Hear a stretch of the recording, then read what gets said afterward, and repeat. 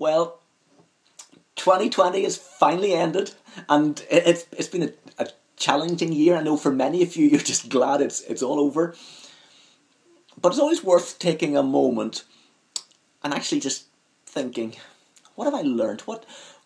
How have I grown this year? It has often been said that you will learn more through the difficult situations than you will through the easy ones. And it's very true.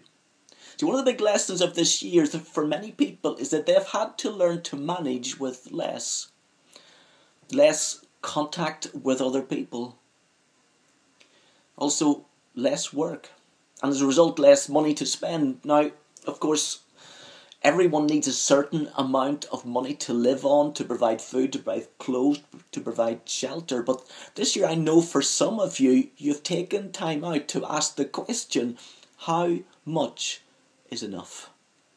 How much do we really need? Or to put it another way, do we listen to our society, to our culture that tells us that all we need is more, always more?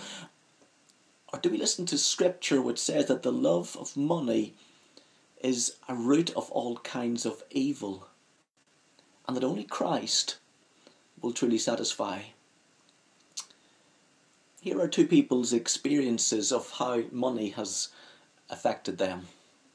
One night, Christmas night in 2002, Jack Whittaker had matched 5 out of the 5 numbers of the West Virginia lottery.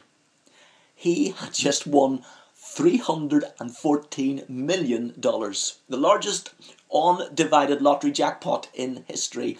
He took the lump sum in one payment, and he received $113 million after tax. Jack was a solid church attender, respected member of the church. He tithed 1/10 of his winnings to the church. He gave $11.3 million to them. Seems somewhat generous. However, listen to what happened next. Over the next few months, he began to frequent a strip club. He then got caught and then convicted of drunk driving. Over the next 2 years, things went from bad to worse. Jack's marriage was dissolved. His granddaughter, who he had raised, died from a drugs overdose. His business dealings led to numerous lawsuits, and close friends abandoned him. In fact, all of his winning changed him to the point that many of his friends just could not stand to be around him anymore. The second story comes from the Bible. It describes the experience of Solomon, who shares his story in Ecclesiastes. Now, King Solomon went searching for what was really important in life. And it would seem that he tried absolutely everything. Money, of course, being no obstacle to him. However, this is what he discovered. He writes, I denied myself nothing my eyes desired. I refused my heart no pleasure. My heart took delight in all my work, and this was the reward for all my labour. Yet when I surveyed all that my hands had done, and what I had toiled to achieve, everything was meaningless. A chasing after the wind. Nothing was gained under the sun. It might surprise you that the New Testament talks just as much about money as it does about prayer. So money, just like prayer, is actually a key barometer for where we are heading spiritually. And money is the vital last subject of Timothy to consider as Paul teaches him how to guide God's people. Paul has already written about the dangers of the love of money, but he has got a very special warning for Timothy to give to those who are rich. Now, I guarantee our first reaction to this is to think that, well, it doesn't really apply to me. After all, I'm not that well off. But for the large majority of us, and I don't know everybody's circumstances, of course, if you live in the UK, your standard of living means that you are rich in comparison to 2/3 of the world. So, as we bring this book of 1 Timothy to a close at the start of 2021, I want to encourage you, like Paul encourages Timothy, to know where your life is invested. And what sort of treasure are you going to store up for the future? Let's read what Paul writes to Timothy. This is 1 Timothy chapter 6, verses 17 to 19. He says, "Teach those who are rich in this world not to be proud and not to trust in their money, which is so unreliable. Their trust should be in God, who richly gives us all we need for our enjoyment. Tell them to use their money to do good. They should be rich in good works and generous to those in need, always being ready to share with others. By doing this, they will be storing up their treasures as a good foundation for the future, so that they may experience true life."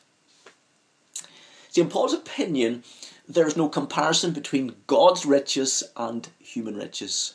Rich or poor, single, married, widowed, young or old, anyone who follows Jesus has the greatest wealth of all. We have God's grace, God's undeserved gift of mercy, of blessing, of life that is truly life. So at the beginning of 2021, after a hard year, and it's been a tough year, hasn't it? You need to remind yourself of this and see all that you are, in fact, all that you do in relation to what God has done for you in Christ Jesus, because this is the only way to be truly rich. So first of all, this begins when you accept Jesus Christ as Lord of your life. You must be born again. Without spiritual birth, there is no spiritual life. 1 Peter chapter 1:23 says, "For you have been born again, but not to a life that will quickly end. Your new life will last forever because it comes from the eternal living Word of God." So when Jesus spoke to Nicodemus in John chapter 3, he told him that he needed to be born both of water and of the Spirit. It's the Spirit of God who takes the Word of God, who generates new life in the heart of the sinner who believes in the Lord Jesus Christ. It's both a mystery, but it's also a miracle. You're saved by faith, and faith comes from the Word of God, and it is the Spirit of God who brings life. So at the beginning of a new year, I want to urge you once again to make sure that Jesus is Lord of all of your life. Secondly, you must honestly examine your life in the light of God's Word and allow the Holy Spirit to illuminate your heart. See, it's only when you look into the Word of God that you will see yourself as you really are. There's a story that's told about a tribesman who looked into the mirror for the very first time. He found it so strange, so shocking, that he just smashed it. Now, it's certainly one solution, but many Christians make the same mistake.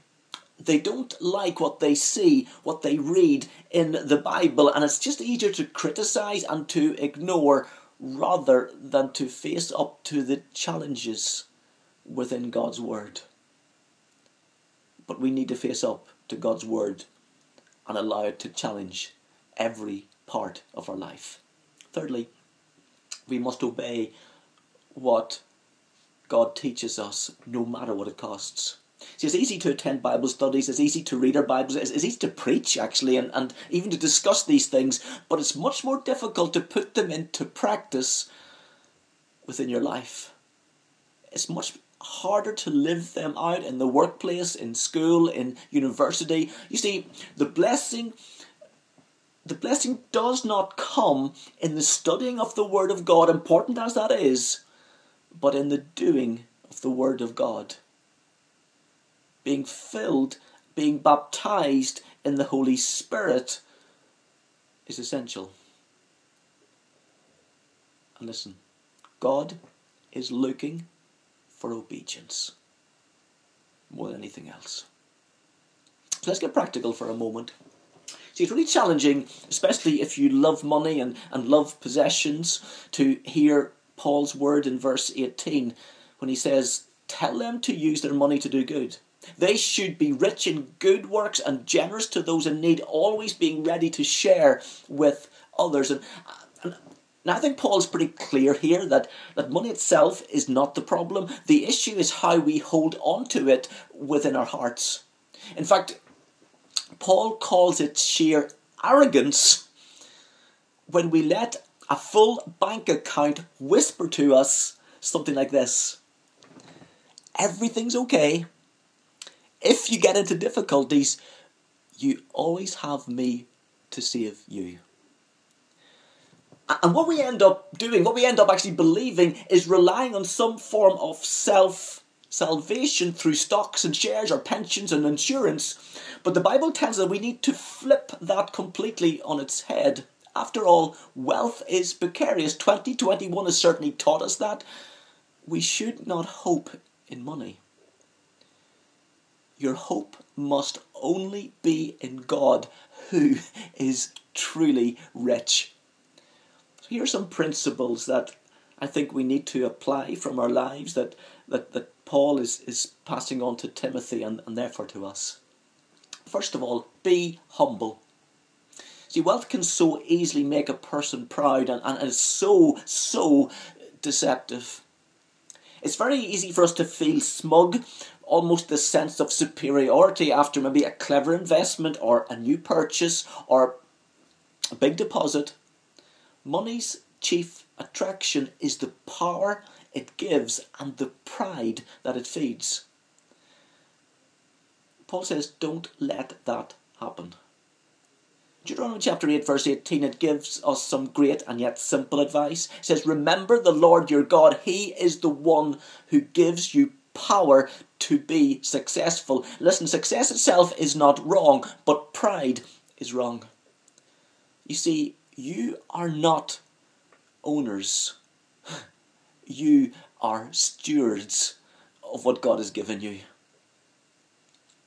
See, any wealth that you have received is because of the goodness of God. It's not because you're sort of have a special merit on your part in any way. You need to handle your material wealth with humility. In fact, it should be handled in such a way that gives glory to God, not yourself. Remember how Jesus warns us in Luke chapter 16 verse 19 that it's very possible to be rich in this world and yet poor in the next. A godly person will use everything at their disposal to humbly glorify God in this world and then look forward to the greatest reward that is yet to come. The second thing is that we need to trust God, not wealth. In Luke chapter 12, Jesus told a parable about a rich farmer. This farmer thought that he was completely secure because of his wealth, but actually it showed how insecure he was. And it really highlights his lack of trust in God. And as I've mentioned already, riches are uncertain. Investments can drop in value. Houses and cars, well, they just simply wear out and get old. It's a false security. But let me go further and say this, that the way that you use your money shows where your hope really is. If you've placed your hope in riches, you're not fully putting all of your hope in God. And God wants all of your allegiance. It's so easy to end up loving the gift and forgetting about the giver. So if God gives you wealth, you must trust in Him all the more. You must trust in the giver and not in the gifts. Thirdly, enjoy what God has given you. See, one of the recurring themes throughout the Bible is the sense of enjoyment that comes from God. In Ecclesiastes, we are told to enjoy the blessings of this life now because life will end one day. Now, I know what you're thinking. You're thinking that this seems to go against everything that I've already been saying. And yes, we should be marked by our generosity. However, we also need to remember that it is not sinful to enjoy what God has given you. I'm not talking about us living for the pleasure and just seeking pleasure in life. But I do want to say that it gives glory to God when you enjoy all that God has given you. And when we do it out of a place of obedience, out of a place of surrender to Jesus Christ, there really is enjoyment in being faithful to God and serving Him. And the fourth thing is that we must use what God has given us. You should use your wealth, great or small, to do good to others. You should share. You should put your money to work.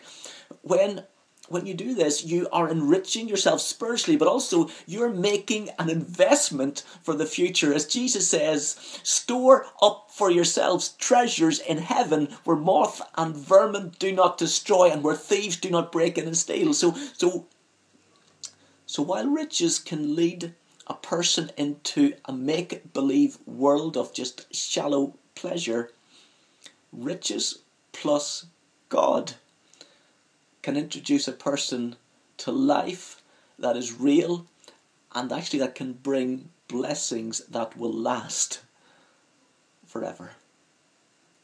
You see, once you've liberated yourself from this magnet of pride, and that's not easy, and you've put your hope in God, not in money, there's only one thing that's going to happen. You will be released to a level of generosity that will build the kingdom of God, that will bring glory to His name. The hungry will be fed, the sick will be healed, the people will hear the gospel. And Paul wants us to take hold of eternal life and not lose it. He wants us to be heavenly minded in such a way that takes us past our selfish wants.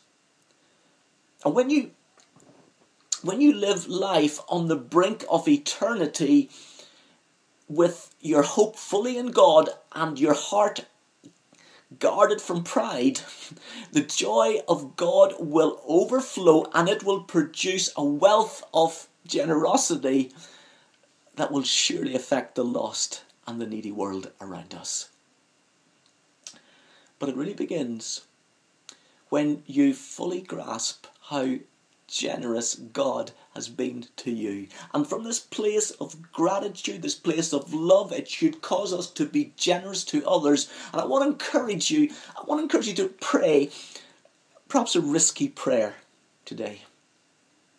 As we start another year, why not ask the Holy Spirit to come and to reveal to you the areas of your finance that you find hardest to let go of.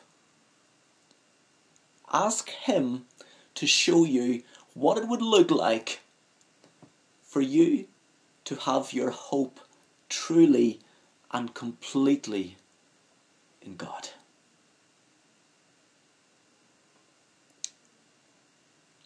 Not only does Timothy encourage generosity, he also tells Timothy to guard truth carefully.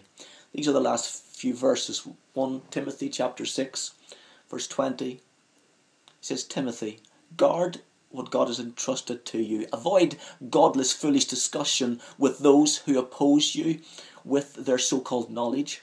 Some people have wandered from the faith by following such foolishness. May God's grace be with you all. And throughout this letter, we have been told to never underestimate the pool of false teaching. This is why Paul finishes by reminding Timothy again that he has received God's amazing, incredible grace.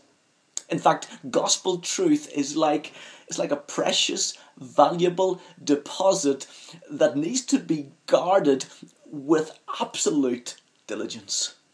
So it was Timothy's responsibility to guard the deposit and then to pass it on to others who would in turn continue to pass it on. And the gospel message tells us of our Saviour and of his love for us. It speaks of our Redeemer, who has delivered us from sin, defeated death, who has brought our forgiveness. It is a declaration of our glorious King who helps us, encourages us, leads us, protects us, provides for us. This truth, his truth, gives life true meaning.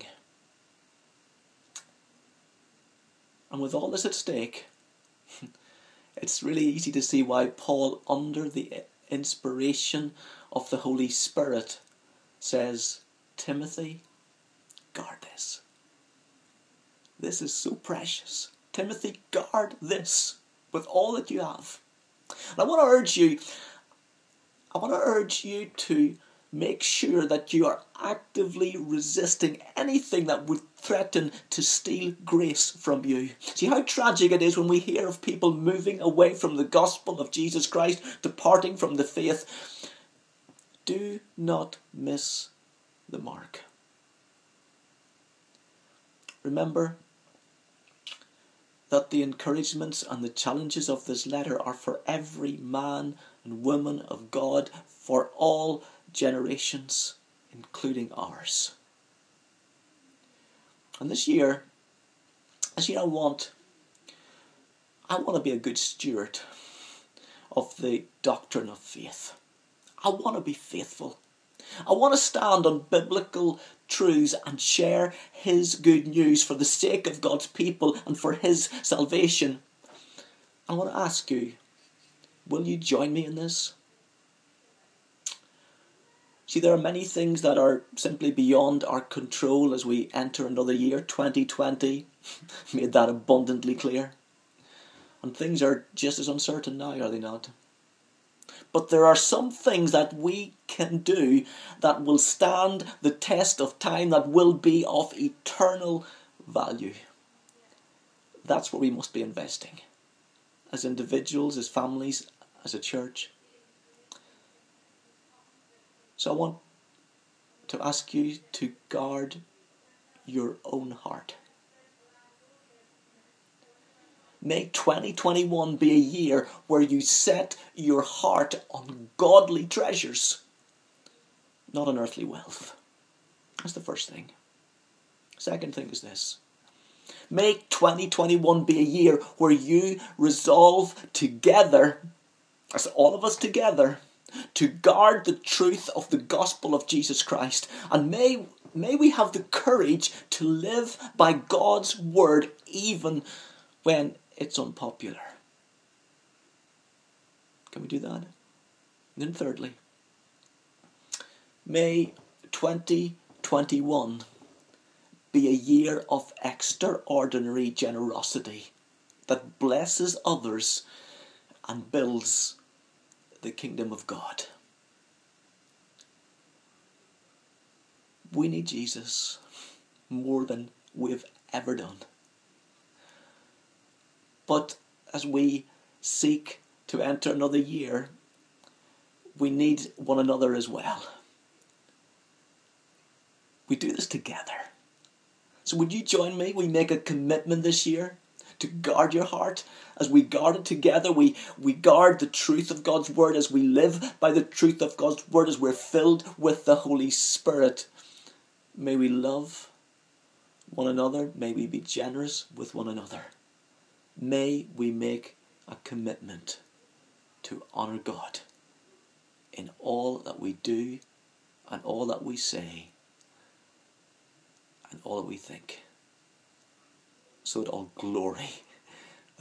glory goes to him, our Lord and Saviour. Amen.